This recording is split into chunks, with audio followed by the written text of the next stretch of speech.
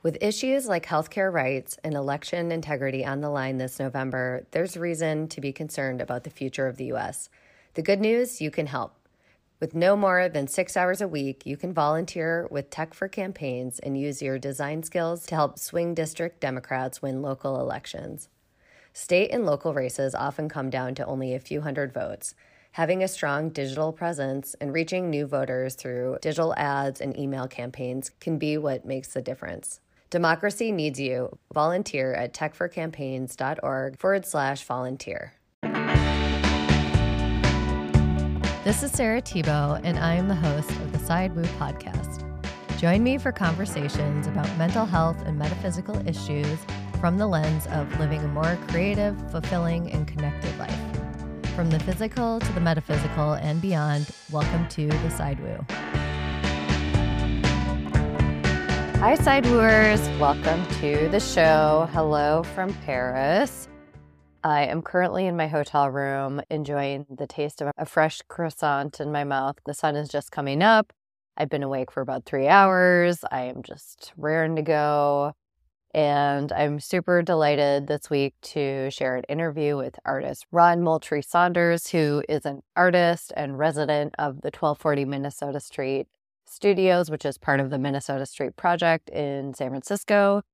And I've known him since about 2016, since we were residents together. And much of our conversation is about the ways in which he cultivates and tends to his many communities, especially focusing on African American artists in San Francisco and Oakland and the East Bay and beyond, with his projects like Black Space Residency and the 3.9 Collective.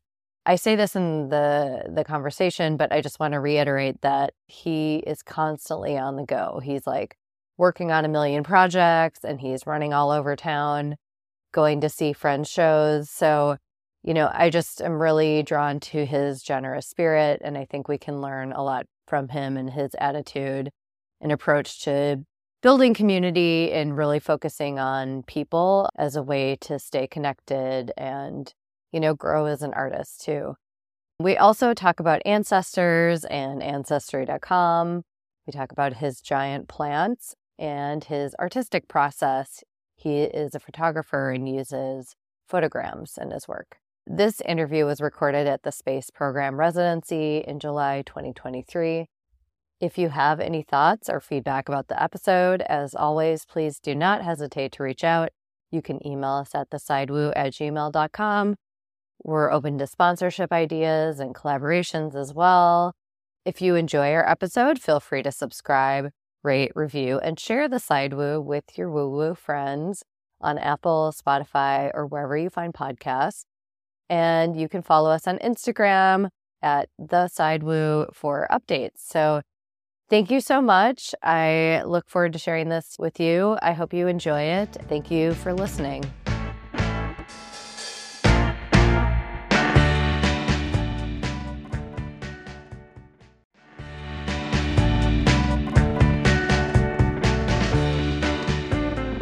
Welcome, Ron Moultrie Saunders. Thank you. So is Moultrie your middle name? Yes, it was my great-grandfather's first name. Oh, cool. And so I'm a junior as well. Oh my goodness. Whoa. How was going through life as a junior? It was fine. I didn't think anything of it as a kid. You didn't have the pressures of father? No, because the family called me Ronnie. Oh, cool. So, which is different than your dad. And then when I was in school, elementary school up through high school, I was called Ronald. When I got to college, people called me Ron. So they just decided what nicknames to give you, and you weren't so in charge of that? Yeah. Okay. And Ron was fine. It was just very casual, not formal. Yeah. Ronald's very formal. Yeah, I was going to say, don't peg you as a Ronald whatsoever. I don't really peg anyone as a Ronald, though. That's kind of like I just associate Ronald with Ronald McDonald. But now that I'm saying that, my grandpa's name was Romuald with an M, and it's French-Canadian. So it makes me wonder if there's some connection between the name Ronald and the French. Could be. There is a connection. Ronald derives from Reginald. Oh, interesting.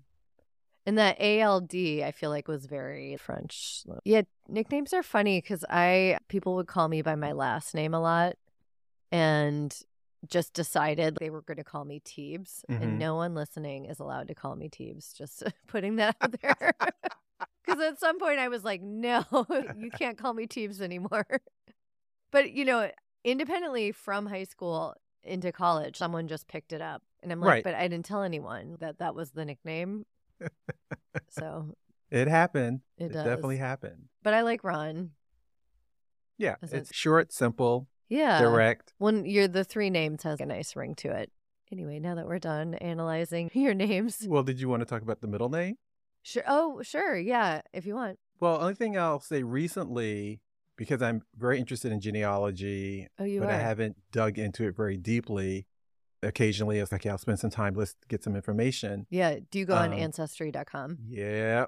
I just got on there, which is why I think we're talking about it, because it's kind of scary. Yeah. When you see what information they have. It's like, oh my gosh. When I first started, they didn't have as much information. Now they have your records where you lived and who lived at that address before, everything. It's really... Like even you? Yeah. Oh, really? Yeah. Because I ironically don't think I've added myself. I just started with my parents. So I haven't even checked to see what they have about me. Oh my God. Recently, I found out, talking to a cousin of mine who lives in Georgia, I asked her about the name Moultrie. Yeah. And she wasn't sure about it, but she did tell me that there's a part of our family that's definitely from South Carolina. Okay. And because I've seen streets with the name Moultrie, and I was wondering. Oh, I've seen the name Moultrie on Bernal Heights. Yeah, exactly. That's where I saw it. What's his name doing here? And so I was talking with some friends about going to Charleston, that I'd never been. And I just happened to zoom in on the map, and I was like, there's a Lake Moultrie? Oh my gosh. So I was like, okay, I got to go. And so this is just a recent discovery. And of course, it's derived from some European name. Yeah. Yeah. How does that feel to do your tree and have that come up? Have you been able to get past America in terms of records or? Not really, but a friend of mine, what did he send me? He sent me something, and it basically showed it was either a Saunders or a Moultrie who were slave owners. Yeah. That's part of history. There's nothing I can do about it. No. We just have to accept it and look at it and see if those people are how they're related to you. Right. And just very neutral kind of thing. Yeah. Well, because I mean, for me, I look at my past and know that some of them were slave owners and again, it's not something that like I'm excited about, but it is just interesting to know your history and just, it really, you have to kind of approach it with no judgment. Yeah. Because I don't think anybody back then did. Yeah. Talk about the presidents and they had slaves because that was the thing at the time. Yeah. They may have believed in something else, but they weren't practicing because economics. I don't know. Do you have what I wanted to ask you this later, but I feel like since Ancestry.com came up, it might be a good point to ask how you view the idea of ancestors. I know people often think of ancestors as only their family lineage in this lifetime, but then I don't know if you believe in past lives at all. Oh, yeah. You do? Definitely. And how do you think of that? And do you know what past lives you've had or? No. Okay. I don't. So you haven't done work around that? I saw a psychic probably 25 years ago, and they weren't able to tell me exactly.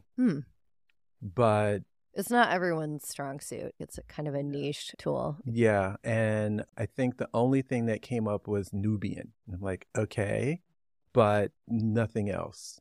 I do think about my ancestors a lot, and I ask them for guidance.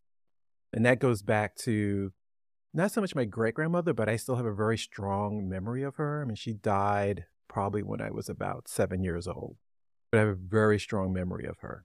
And occasionally I'll see photos of her, and she looks Jewish. Oh, interesting. Was she? Really pale skin. Well, interesting you ask about that. I guess it's hard because being Jewish gets passed on through the mother's side. So that's like a very specific lineage. Exactly. So the mythology was that my great-grandfather was Jewish and married an Indian woman. Okay. Well, according to the charts, that's not the case. And my aunt, who's probably about 83 years old, lives in Charlotte now, has been doing a lot of research on the family because she's written her autobiography, which she wants to pass down to her grandkids. And so she did a lot of research. She said, there's no Jewish.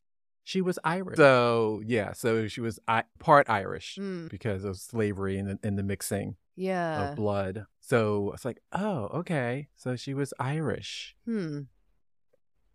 Yeah, I don't know how to respond to that, but that's kind of cool to find that out. Yeah. I mean, So I'm like, and that made sense looking at the chart that Ancestry did and seeing, oh, so it's Irish. There's no Jewish. And because of the way it works, there's a minuscule amount of American Indian. So really can't claim that yet, although family mythology lives on. Yeah, and you may be able to go back further and yeah. So, my grandmother was very close to, died several years ago. And my mother died at age 61 in 1998. So I do have ancestors that I call on.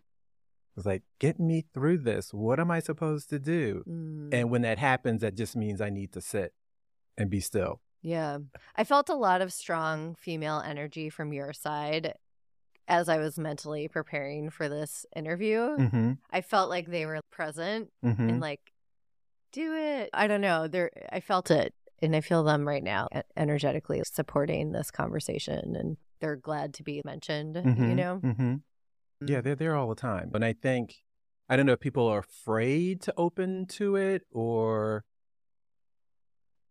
just want to deny that it exists, but it's there. I think it's easy to forget, or if you have maybe one grandparent or you have a part of your family that you don't feel proud of or something for some reason, or it's a little challenging, I think it's easy to abandon your family in a way, or like to not want to identify with your ancestors. Or I don't know if I'm explaining it right, but I know for me, like having some family challenges on one of my grandparents' side, and I wasn't always so interested in my roots in a way that I should have been. And I think now as I'm older and understanding like what all they went through to get to where they were when I actually met them, I have so much more compassion and interest in their journey. And then that has kind of opened me up to like receiving energy or love from them. And it's something I hope to continue to do, especially as I'm looking into the family history and just thinking about the journey of their ancestors, and yeah, it's just like this endless cord that we're all connected to. Well, and it's not a single cord. Yeah. And I say that because my grandfather on my father's side, who grew up in South Carolina, left his first wife, moved to New York. Oh, wow. His last name was Sanders. Oh. When he got to New York, he added a U and it became Saunders. Was that to kind of cut ties or? Oh, wow. Because he didn't divorce the first wife. It's a little shady. So it gets a little complicated. And it's like, how do you track that? Have you done like the DNA thing or well, through Ancestry, but not the full on. Like the 23andMe or whatever. Yeah, I haven't done the DNA yet. I've just been like auto-populating in Ancestry.com. Oh, well, yeah, no, I did the DNA through Ancestry. Oh, cool. Yeah. Well, maybe we can step back a tiny bit. I normally ask what sign are people? Gemini. Gemini. That makes sense, actually, in all the ways. I'm just kidding. Ascending and sun. Whoa, that's a lot of Gemini. And what's your moon? My moon is Scorpio. I had a feeling. I'm like, there's something kind of witchy about you, like undercover, so that makes sense. But it balances the Gemini. Yeah, Gemini, I can see that with like what we're going to talk about today, like your interest in community and just kind of being this like boots on the ground person. I was telling someone here at the residency, we're at Space Program recording this, and I was saying I have this image of you in my head of like with your backpack and just scooting around town, you're like, okay, on to my next community gathering, and just going from group to group to group and kind of tending in like it's a garden or something. I don't know if that resonates with you. It does when I think about it in terms of my activities. Yeah. And I would say, like, we don't know each other that well, but that's my impression of you from afar. Yeah. And I don't analyze how much I do or where I go on a daily basis. But when, for instance, I'm at Kala Art Institute in Berkeley, working in their space, a couple of artists like, oh, you get around a lot. And I'm like, not really. I go to a couple of shows. Well, you go to a lot more than I do. I do tend to go to quite a few openings, particularly when I want to support friends. There might be new artists that I met and I want to see their work in person. So I consider that part of the community as well, getting around and doing things. Maybe you could talk about some of the communities that you're an integral part of. Okay. Well, my studio is at Minnesota Street Projects, and there's a program at Minnesota Street Projects that was co-founded by Erica Demon and Ashara Nkundayu called Black Space Residency. I wanted to share a little bit about Black Space Residency before we continue to talk about it. This is from their website. Black Space Residency offers a physical container for imagination, inquiry, activity, and rest for Black creatives working across a myriad of disciplines. The artists in residence have access to working studio, staging gallery, and production labs for 1 to 3 months and are held with care by a small group of master artists and curators who offer mentorship and instruction in visual arts, including digital printing, printmaking, photography, ceramic arts, and woodworks. Operating at the intersection of abundance, well-being, safety, and self-determination, the work is rooted in the love of Black culture and as a means of creating and offering space without any expectation of performative or production output from Black artists. And I help to facilitate the program by giving orientations to the artists that come in on a monthly basis. And that also means plugging myself into the people who are running different aspects of the studio space to let them know about the artists coming in and making connections so that the new artists coming in can get an orientation for the ceramics, the wood shop, the digital lab. And that's been going on 2 years? It's 2.5. It started January 2020? No. Bummer. January 2021. Oh, okay. Because we had just, everything had closed down when it first happened. True, and so when things kind of opened back up, we're like, okay, we're going to do this. Let's go ahead and start it. Erica Demon was going back to grad school, and there was no guarantee that the space that she was in was going to be occupied by another Black artist. So she decided to start a residency program for Black creatives. So we've had collectives in, we've had writers, dancers, photographers, you name it. We've had all sorts of people coming through.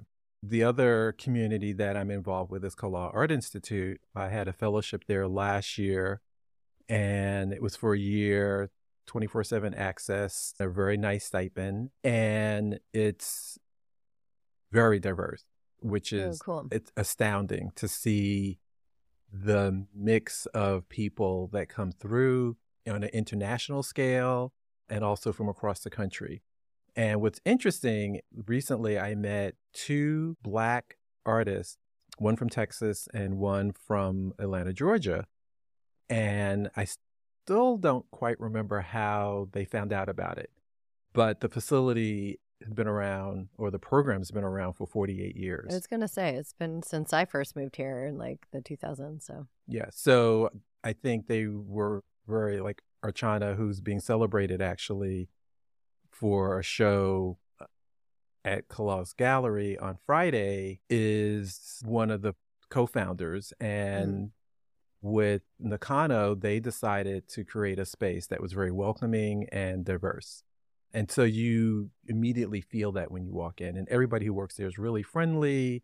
The staff is just astounding. You need something fixed, they do it like that. The other group that I've been involved with is 3.9 Art Collective, which was founded, I believe, in 2010. We've been around for quite a while. And that was founded with William Rhodes, who moved to San Francisco from Baltimore and was curious about where are the Black artists. I just wanted to share a little bit about the mission of the 3.9 Art Collective since Ron talks about it a bit. The 3.9 Art Collective is an association of African American artists, curators, and art writers who live in San Francisco and come together to draw attention to the city's dwindling Black population. The 3.9 Art Collective bears witness to this phenomenon and seeks to reverse it by drawing attention to the historical and ongoing presence of Black artists in a city and creative expression in its Black communities. Through multiple forms of presentation and outreach, the collective creates and claims spaces to display artwork, nurture young artists, develop educational programs for students, and write about and curate exhibitions meant to generate productive cross-cultural dialogues. The name 3.9 Art Collective was inspired by a census in 2010 that predicted that in the next few years, the Black population of San Francisco would go below 3.9% out of the total population. And I just did a quick check, and right now it's hovering around 5.7. You can imagine out of that number, the number of Black artists is much lower, and the percentage of homeless out of the Black population is 40%. So obviously this is a crisis. The city is talking about doing reparations. Right now they are considering offering $5 million to each Black resident of San Francisco. The last article about it was in March, so I'm not sure how much progress they've made since then. I haven't been able to find anything. But this is definitely something that is an interesting conversation, and I wanted to create that context for some of the projects that Ron is part of. And my response to him was that we're here, we're just scattered all over the city. Yeah. And he wanted to start 3.9 Art Collective. So we got that up and running, and basically it's to bring attention to the fact that the Black population and the Black art population is decreasing significantly. So, and do you find that in San Francisco proper, or is that the whole of the Bay Area? Well, it's the whole of the Bay Area, but significantly it has to do with San Francisco. So in order to be a member of the group, you have to live in San Francisco, because the numbers were dropping a lot faster, it seemed. And it has a lot to do, again, with economics. Artists can barely afford to live here. And then you put the cost of having a studio on top of that, and it just becomes untenable. It is. And I think one of the challenges is there's just not enough opportunities to make money in order. I feel like there's spaces and there's the occasional award and there's a community of people who really love what they do and want to support each other. But the bottom line is, if you're an artist, one of the ways you're going to make money is through selling the work. And there just doesn't feel like that support of the arts by the other people in the cities, like of Oakland and San Francisco. It just doesn't feel like the money is there. And so... Well, I think the money is there. Fair enough. Yeah. There is lots of money there. Yeah, totally. Yeah. It's a matter of being able to hook into the network that will support you. Yeah, which is very challenging. And build the value. I think the people who moved in the, early days of Facebook and YouTube and everybody, they don't have the same values as the people with money in New York or in LA, which has a little bit more traditional interest in you support the arts and you build up artists and you put art in lobbies and all that stuff. It feels like the value is not around culture of that kind. It's more about innovation around technology. And I think a lot of people in the tech industry seem to be interested in this weird kind of minimalism. And it's just not aligned, with the values of the art world and certainly the artists in the Bay Area. Yeah, I think it requires a lot more footwork. The opportunities are there, but they're on a very small scale. Yeah. And it's kind of in line with the scale of the city. Right. And there are opportunities that are coming up, I think, more visibly now. I remember seeing art in lobbies, for instance. Yeah. But now there are a lot more art consulting businesses that are getting different type of art and more art in those spaces, as opposed to the old white male artists being in the lobby. Like abstract paintings or something. Yeah. Not that I'm putting any shade on the abstract paintings. Yeah, and the abstract is still there. Yeah, It's it still is there though. because it's easy for people to accept that work. Yeah, it's pleasing. It doesn't challenge anyone. Challenge, that's the word. Hi. So I just wanted to defend myself in case any of my abstract painting friends get mad at me after hearing this. I absolutely love abstract painting and I have nothing against it. I think we all know what I'm talking about, or those who are painters will know what we're talking about when we say abstract art in lobbies or hotels. So just wanted to put that out there. Abstract painters, I love you. Continue the good work that you're doing. Okay, bye. What have you found is the most rewarding out of what you've been doing? And have you seen the type of progress that you'd want to see in terms of integrating more with this new kind of, I don't want to call it a community because it's a new population in San Francisco and the Bay that have really changed the way that the city operates? I think it's changed again since the pandemic, but Yeah, I mean, it's very tech heavy, and even now with all of the major department stores closing downtown and them yeah. talking about how can we reutilize these spaces, AI has popped up. And so again, Yeah. it's back to technology Mm-hmm. as opposed to thinking about, how can we have diverse economies like LA, Mm-hmm. like New York, which will make it easier for a lot of people to live here by Mm-hmm. having diverse economies. Mm-hmm. When you're just focused on putting all your money into one, what are you going to get? And we got it. We see what's happened. Right. The success of their new AI. Yeah, it's kind of unfortunate that the mindset is not on thinking about how can the San Francisco communities be supported with this, as opposed to thinking about it only as a revenue source to support services. To switch gears a little bit, having been part of organizations that are both like have more longevity and then ones that are newer, what have you seen are the real measures of success? And what do you see that really works if someone's like part of an organization, a nonprofit-y type thing or a collective? What do you see really works and what have you seen like really does not work and it feels destructive to you? Just for people who are involved in organizations or Well, the first thing that pops to mind are all of the art nonprofits mm-hmm. that seem to be thriving. I don't know how they're doing it.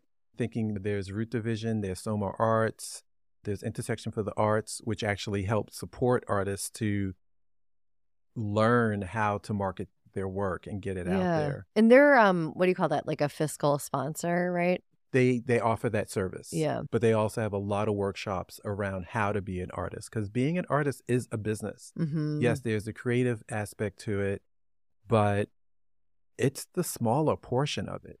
It could be your entire life if you had money. Right, if you get the funds coming in, yeah. Yeah, but where are the funds going to come from? And for me, I part of the question I didn't answer before. For me, I've been relatively successful by doing public artwork. And my first project opened in 2013, which I did for the San Francisco Art Commission. And it was for a new library in the Bayview. And when I saw how the community responded to this fine artwork in their community, I decided this is the direction I want to go, because it's a way of bringing fine art into communities that will not go to museums. They will not go to galleries. They don't know that world. Some of them don't even know that it exists. And so to bring art into communities, to me, is very valuable. And it's also, and because it's in a library, not only do adults see it, but it's also visible to kids. And they may not understand what they're seeing, but there is a book at the library that people can read about the work. And the work that I did for that project is actually in an outdoor setting in a courtyard and also in the children's area. And it refers to the history of the Bayview by pointing out the first Americans who were here, the Native American Indians, and then bringing it to talking about migration by acknowledging people who came from the South by using cotton as part of the part of the work, Mm. and then acknowledging the present environment of Bayview being surrounded by water and the shipyard, and talking about people who came to the Bayview to work in the shipyards. And they were mostly Black people who came from the South to live in San Francisco to work in the shipyard. Oh, wow. That's so cool. And so that's been up since 2013.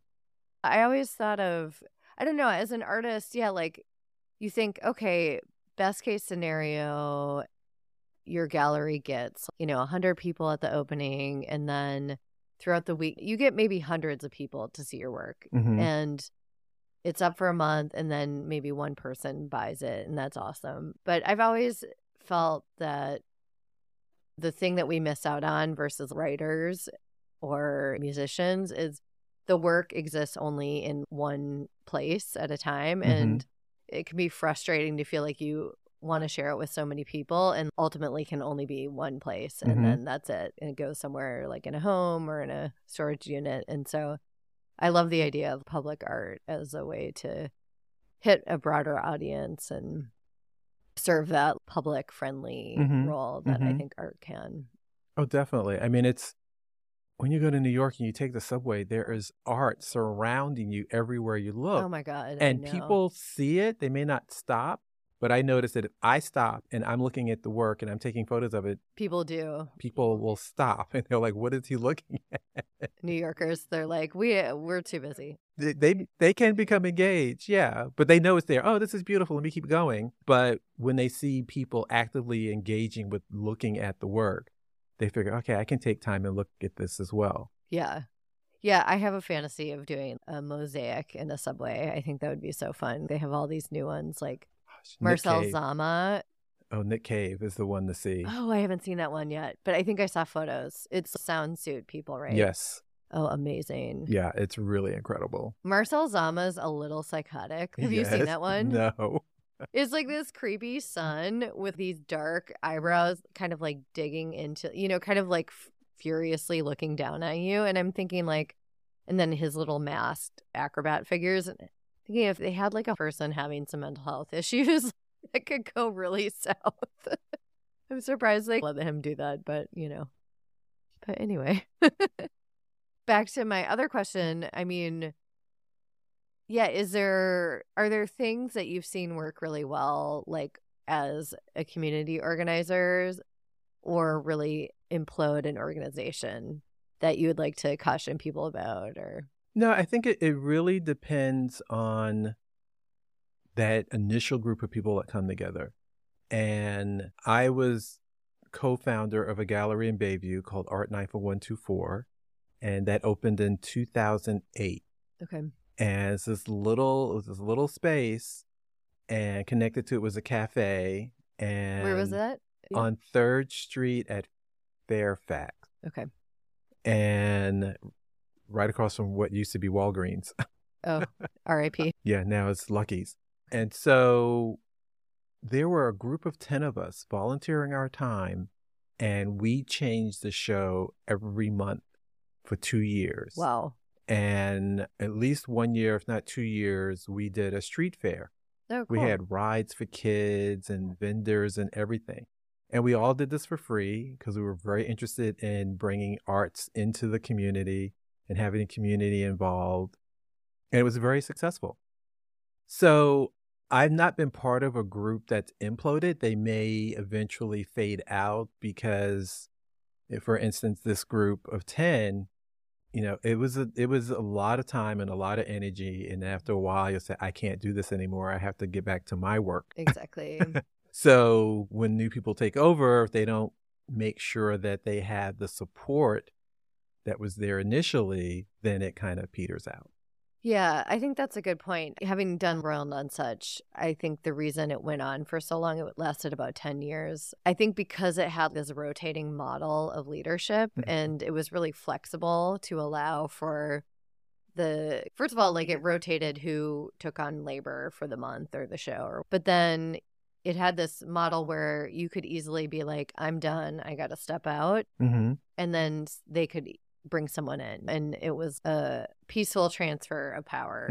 You never felt there was like a desire to overthrow, or I don't know. I mean, I think Yeah, where I was getting at was maybe organizations that don't do well have this scarcity mindset of who's in power, who's got information, and how toxic that can be when Mm-hmm. people don't feel included or that they're getting all the information they need to make good decisions, or that, they're somehow like volunteering their time only to be at someone else's demand. Mm-hmm. But Yeah, and I think so. It really goes back to who are the people in the group, and either I've been unconsciously aware or picking up the vibes that are there. you're like making good decisions, I'm making good basically. decisions. Yeah, I'm on the board for First Exposures, Oh, and cool. they just celebrated their 30th year. How long have you been in the area? 100 years. I moved to San Francisco in 1982. Oh, wow. Amazing. So yeah, You're like 1929. No. that was a long time ago. Oh Oh, my gosh, talk wow. about changes. Yeah. Have you But always been in the Bayview or? I've been in the Bayview since 1985.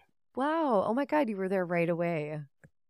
I won't say right away, but But yeah, 3 years, 3 years after. relative. Yeah. Where did you live when you first got here? The Haight. Okay, that's cute. Yeah, How which was- I love the Haight. I love living in a Victorian, but I couldn't afford to buy one. Right. So my partner and I bought an affordable housing complex developed unit in Bayview. And have you been in that same one? I've been in the same one. Oh, wow. Yeah. And have you built it out or have you done anything to it? Well, or- it was a single family house, so it came ready to move in. Oh, that's so cool. Yeah, I guess I wouldn't know what the city was like at that point because I feel like there has been a fair amount of new construction since then. Gosh, yeah, tons, For better or and for there's worse. still a housing shortage. I guess one thing I wanted to ask. Oh, time. Oh, yeah, go for it. Taking a break. Okay, so I was just checking in where we were at. So thinking about organizations, I mean, I don't know if you've had this experience, but in thinking about the resources or lack thereof in the Bay Area, how has money changed working in your collectives? Have you run into a situation where money has come into play and changed the dynamic? No. Okay. No, money hasn't changed the dynamic. Okay. It's for Black Space residency, it's been really important because we have to pay for the space. Okay. Minnesota Street's not giving it to us for free, so we have to pay for the studio space. And we also give a stipend to the artists, small, but it's something.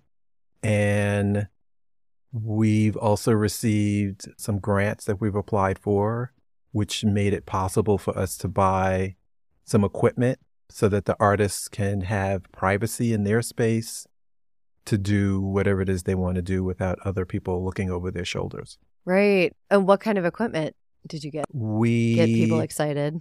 Yeah. So we have a computer. Oh, so nice. people making movies, they have in the studio. In the studio. Because MSP has a computer lab, but it's not very private. It's not private at all. Yeah. And that's the thing about being in the space at Minnesota Street.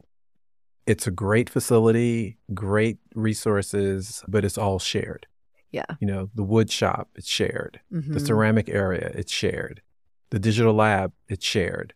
And it's like being in a very nice grad program is what it reminds me of, because that computer lab and all the tools, it's like, what an amazing resource, but also you're in it with everyone else. Right. So there's an advantage and disadvantage. The advantage is you don't own the machines. You don't have to worry about it getting old.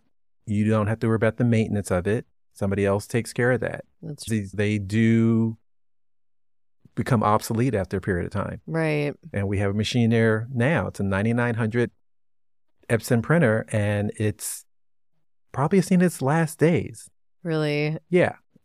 It's so funny. Yeah, that's the whole thing, the photography equipment. I mean, how much equipment do you need at any given time as a photographer? Are you just constantly having to buy a new camera? Well, no. It's okay. With cameras, I mean, people have gone back to film. So you can go use a Nikon F1, which is made in the 60s and 70s. Oh, wow. It's the digital, depending on... Like post-production tools or something. And the post-production tools are in the computer, but it really depends on what you want to use the digital camera for. Mm. Are you really making videos? Then maybe you should be looking at just getting a video camera that's dedicated. But if you're just doing it occasionally, then you get yourself a professional camera that's going to last forever. I bought my first digital camera finally after saying I'm not going to do digital, and I broke down and bought one. I've had it probably for 10 years now. Mm. But because I don't use a camera to make my work, I don't worry about it. Right. Yeah. How do you make your work? Is that proprietary information? No, they're photograms. And for those who are listening, if you want to get a sense of photogram ideas, we'll look at Anna Atkins, who did cyanotypes. Man Ray made photograms really popular back in the 20s and 30s. And it's basically taking objects and laying them on top of photo paper in the darkroom and exposing the object and the paper to light, and the object creates a white shadow. So it's like you're catching a shadow, and everything that's exposed to light goes black.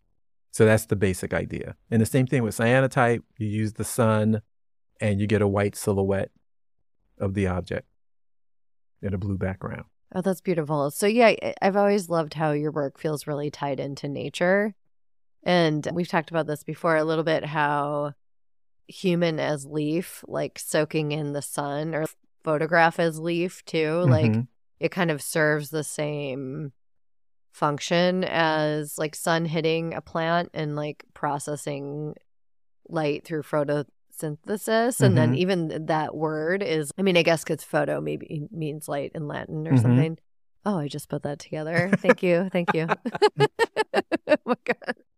I was like, wait a minute, that's clever. But yeah, so there's this element of taking in to create that plants do and then your work does. And I don't know, what's your connection to nature? And well, we didn't like, talk about my background. So oh yeah, I have a master's in landscape architecture, and I'm a registered landscape architect in the state of California. Whoa. So I've always been interested in plants from my earliest days. I used to go to Georgia during the summers when I was a kid, from the age of 5 until I was 14. Because I hit 14, I had to go to work during the summers. Oh wow. And I just love being outdoors. And my family in the South had lots of land. Sometimes they would lease it out. Sometimes they didn't. And you'd see things grow. You'd see chickens running around, God, being amazing. killed, and pigs and snakes as well, which I had a fear of. Oh, you did? Okay. Probably still have a fear of snakes. And so I was just surrounded by nature all the time during the summers. Would you get to landscape at all while you were there, or? No. So that was, I didn't know what landscape architecture was until my junior year of college. Yeah. I mean, why would you know? I feel like that's not a necessity to life. Yeah. So I was interested in being an architect, because that was the first acceptable professional career that my family said, okay, you can do that if you're not going to be a doctor, but you can't be an artist because you'll be a struggling artist. But then in my junior year of college, I had to take an elective, and I said, what's landscape architecture? And I went, oh, I want to do this. And so I was going to do both. But Destiny had me be accepted into the landscape program at the University of Pennsylvania. So I stayed there and continued on to get my master's. And I still do landscape design occasionally. I try to do at least one project a year, which keeps me connected to plants. And I learn new plants when I do that. Yeah. I was going to ask how much of that was learning about botany, basically. Well, botany's a little different. Okay. Botany is a science, and it's understanding not only what plants are, but how they produce, the structure of them. And you didn't have to get into that? No. Cool. No, I just had to learn the names of them and which plants were appropriate for certain types of conditions.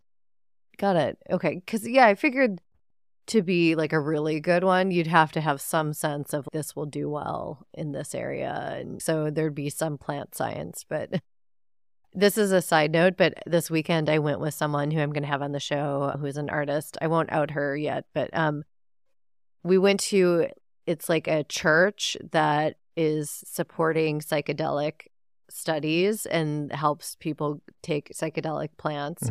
And I think it's partly because to be legally giving out psychedelics, you have to be a church. So that's like a California thing. But we started the session by singing Plant Time over and over again. It was like super random. He was like, plant time, plant time, plant time, plant time. And then everyone just kept singing it. And it was That's it? Yeah, There's it was those two words. those 2 words the whole time. So anyway, I wanted to share that. Again, this will be another episode. Okay. But the reason I brought it up is because the whole talk that this pastor gave, this like psychedelic plant pastor, was to bring out all these different types of psychedelic plants and show you what they look like. And like he brought out an ice plant, which are everywhere. He brought different kinds of succulent, and it just was kind of shocking to me how many of these plants we have in our backyard. And I don't take psychedelics, but I was just curious. I don't know why I brought that up, but I just was like, we don't really know what we have around us. Well, we know what they are, but I didn't know any of the medicinal properties of any of these plants. And the lay people don't. But if you talk to healers, right, they know a ton about plants. And if you look at pharmacology, they go to the plant world, they see the advantages of certain plants, and they synthesize those chemicals. Right. And so they become man-made chemicals and they become our drugs. Right. So they always go back to the plant world. No, absolutely. Which is amazing when you think about it, because people think, oh, drugs, they just made it up. But no, this is coming from the plant world. Right. And I hate that we're actually calling them psychedelics, because they're healing plants. And the ones... I will say the group called it plant medicine, but I just wanted to identify what type of medicine. It's something that gives you a journey. Right. But they have healing properties, and the ones that have been approved are being used therapeutically for people who have psychological problems, dealing with stress and trauma, and they're incredibly effective.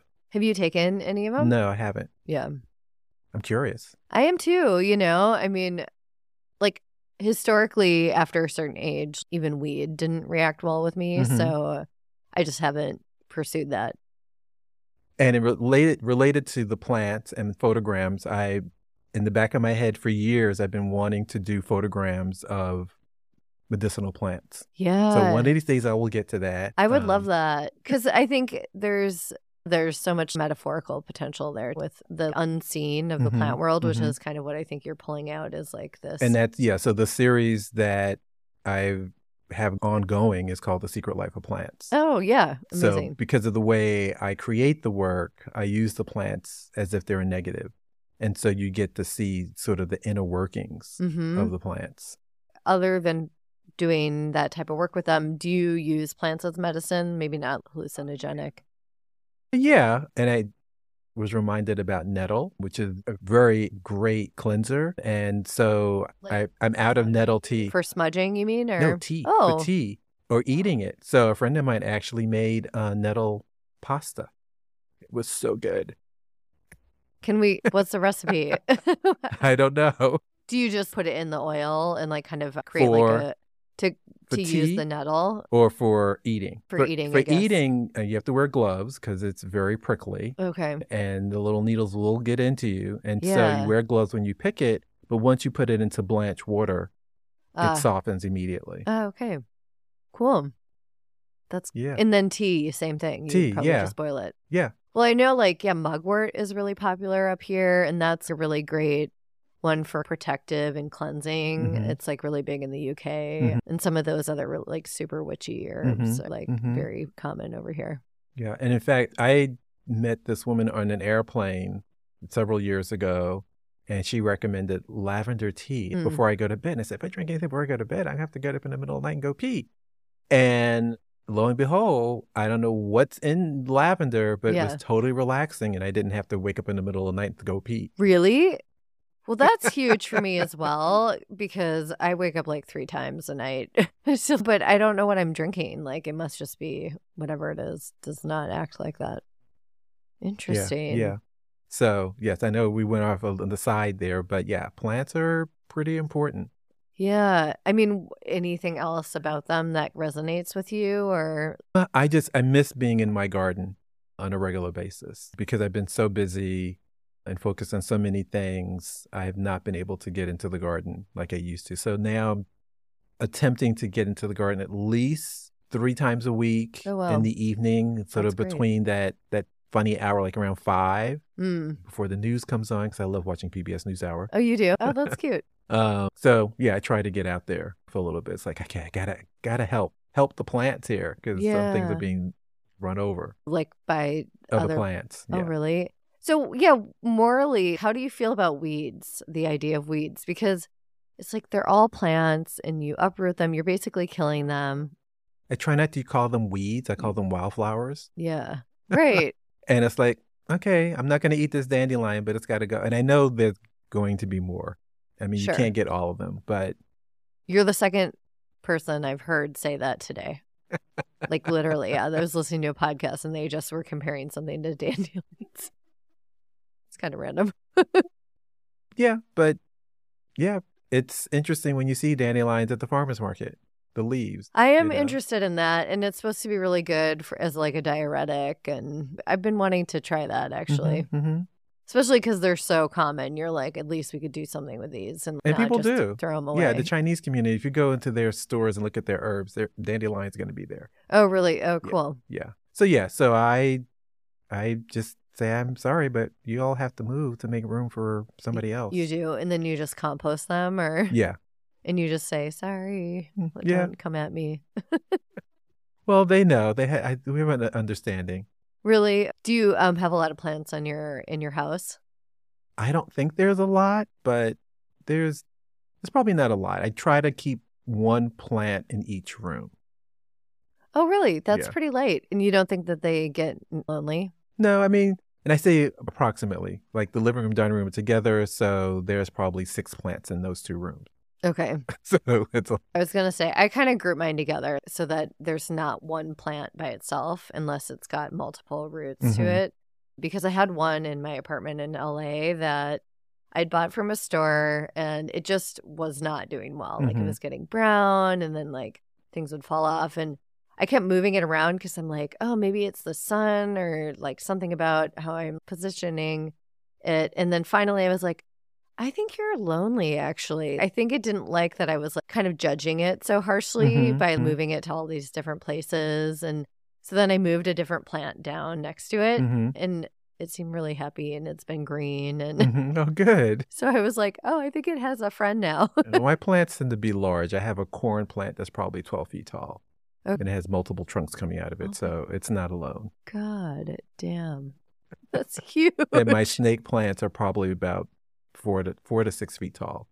Oh my God, that's crazy. Yeah. So because I think that's what this one was. I kind of have a green thumb, so I have to be a little careful. Well, I would love to have photos to post on Instagram. Well, before we go, I just wanted to ask if because we talked at one point about you going to Psychic Horizons to do some studies in mediumship or like intuition building. What's your stance on like the other world? Were you going for any particular reason or you didn't end up going, right? Yeah, I mean, we talked about the ancestors and I consider that part of the psychic realm because you have to be open to hearing whatever messages are being sent your way. And I'm still interested in Psychic Horizons. In fact, the intro session introduced me to another idea of meditation that I've incorporated, and that has to do with the rope that tethers you to the center of the earth. Oh, like grounding. Grounding. Yeah, grounding cord. So I do the grounding cord every morning. Oh, that's amazing. Yeah. I have a group of friends that were kind of in this like morning drawing circle, and we all kind of agreed that we have a really hard time grounding. And one of them was in a class that she shared that with her teacher, and her teacher said, oh, well, you must have a wounding on your mother cord because it's connected to your umbilical cord, kind of the ghost of it or whatever. And that's like a whole thing is the wounding of something to do with the mother, and that can be passed down generationally. And that an alternative that she gave was, instead of imagining a cord, if that doesn't resonate, you can kind of envision a skirt almost around you going from your waist and then going out the way like an A-frame skirt does into the ground and then rooting and like going around the earth instead of it like going straight down, which I did do and thought like that was resonating with me a little bit more because I think something about the cord, I don't always feel so connected or stable, partly because I always get in my head about, well, what if I'm laying down? Like, where is the cord in relationship to my body being perpendicular to the core? Which that's really not the point of the exercise. But it's cool to hear it resonates for you. Yeah, I mean, I meditate every morning before I get out of bed. I sit up and do it right there and then, because once my day starts, that's it. Yeah, you're off running around with your backpack, talking to everyone in the city. Have you ever thought about running for office? No. Not interested. No. Yeah, I had a neighbor when I was a kid. She's, you're going to be a politician. I'm like, okay. And I watched my mother be campaign manager. Oh, you did? For somebody who won. And I'm like, this is politics? This is not for me. I see. Yeah, I know. There's a lot of ego involved. Definitely. Yeah, I like to do volunteering for different campaigns, but even in ad creation, inherently the negative ads grab people's attention, but it's not something that resonates with me personally. So that kind of stuff can get kind of hard when like statistically it does work, but then you don't feel good about it as a human. Yeah. But I did want to say that I've known that I've had some psychic abilities and I've saw the opportunity to kind of delve in there with psychic horizons. Yep. And so I still need to do that. I still want to do that. And if you notice, I'm trying to be careful with the words that I use as opposed to have to. Right. It's like I want to. Yeah. It's a lot more affirming. Definitely. Oh, that's great. Yeah, like it should be fun. Oh, yeah, totally. Do you have any ghost stories before I let you go? No, not one that I want to share. Okay, fair enough. Ooh, mysterious. I can't wait to hear it offline, maybe. No. Okay, cool. Well, is there anything coming up for you that you want to talk about? This will probably be later this summer. So anything you want people to know? No. If you want to see an example of my public artwork, you can at the corner of 8th and Market. It's a new BART entry. It's a glass box, and above the box is a canopy. And on the ceiling of the canopy is my art. And that's in the BART? That's at street level. Oh, at cool. 8th and Market. Oh, really cool. That's great. And also I want to give a shout out to Zoe Teleporis, who is no longer here in the Bay Area, but she was responsible for really building out a lot of the public art in the new T line that goes into Chinatown and North Beach, that kind of the northern half of it. But I feel like she's made big strides towards getting San Francisco to have these type of, and also SFO, like have this kind of value of local artists. And I think it's cool to see because, you know, you go to New York and that's like the first thing you're hit by is how much art there is everywhere. Yeah. And so it's cool to see that we're trying to do that as well. Yeah, it is. Definitely. But all right. Well, thank you so much, Ron. Well, thank you for having me. Yeah, this was really lovely.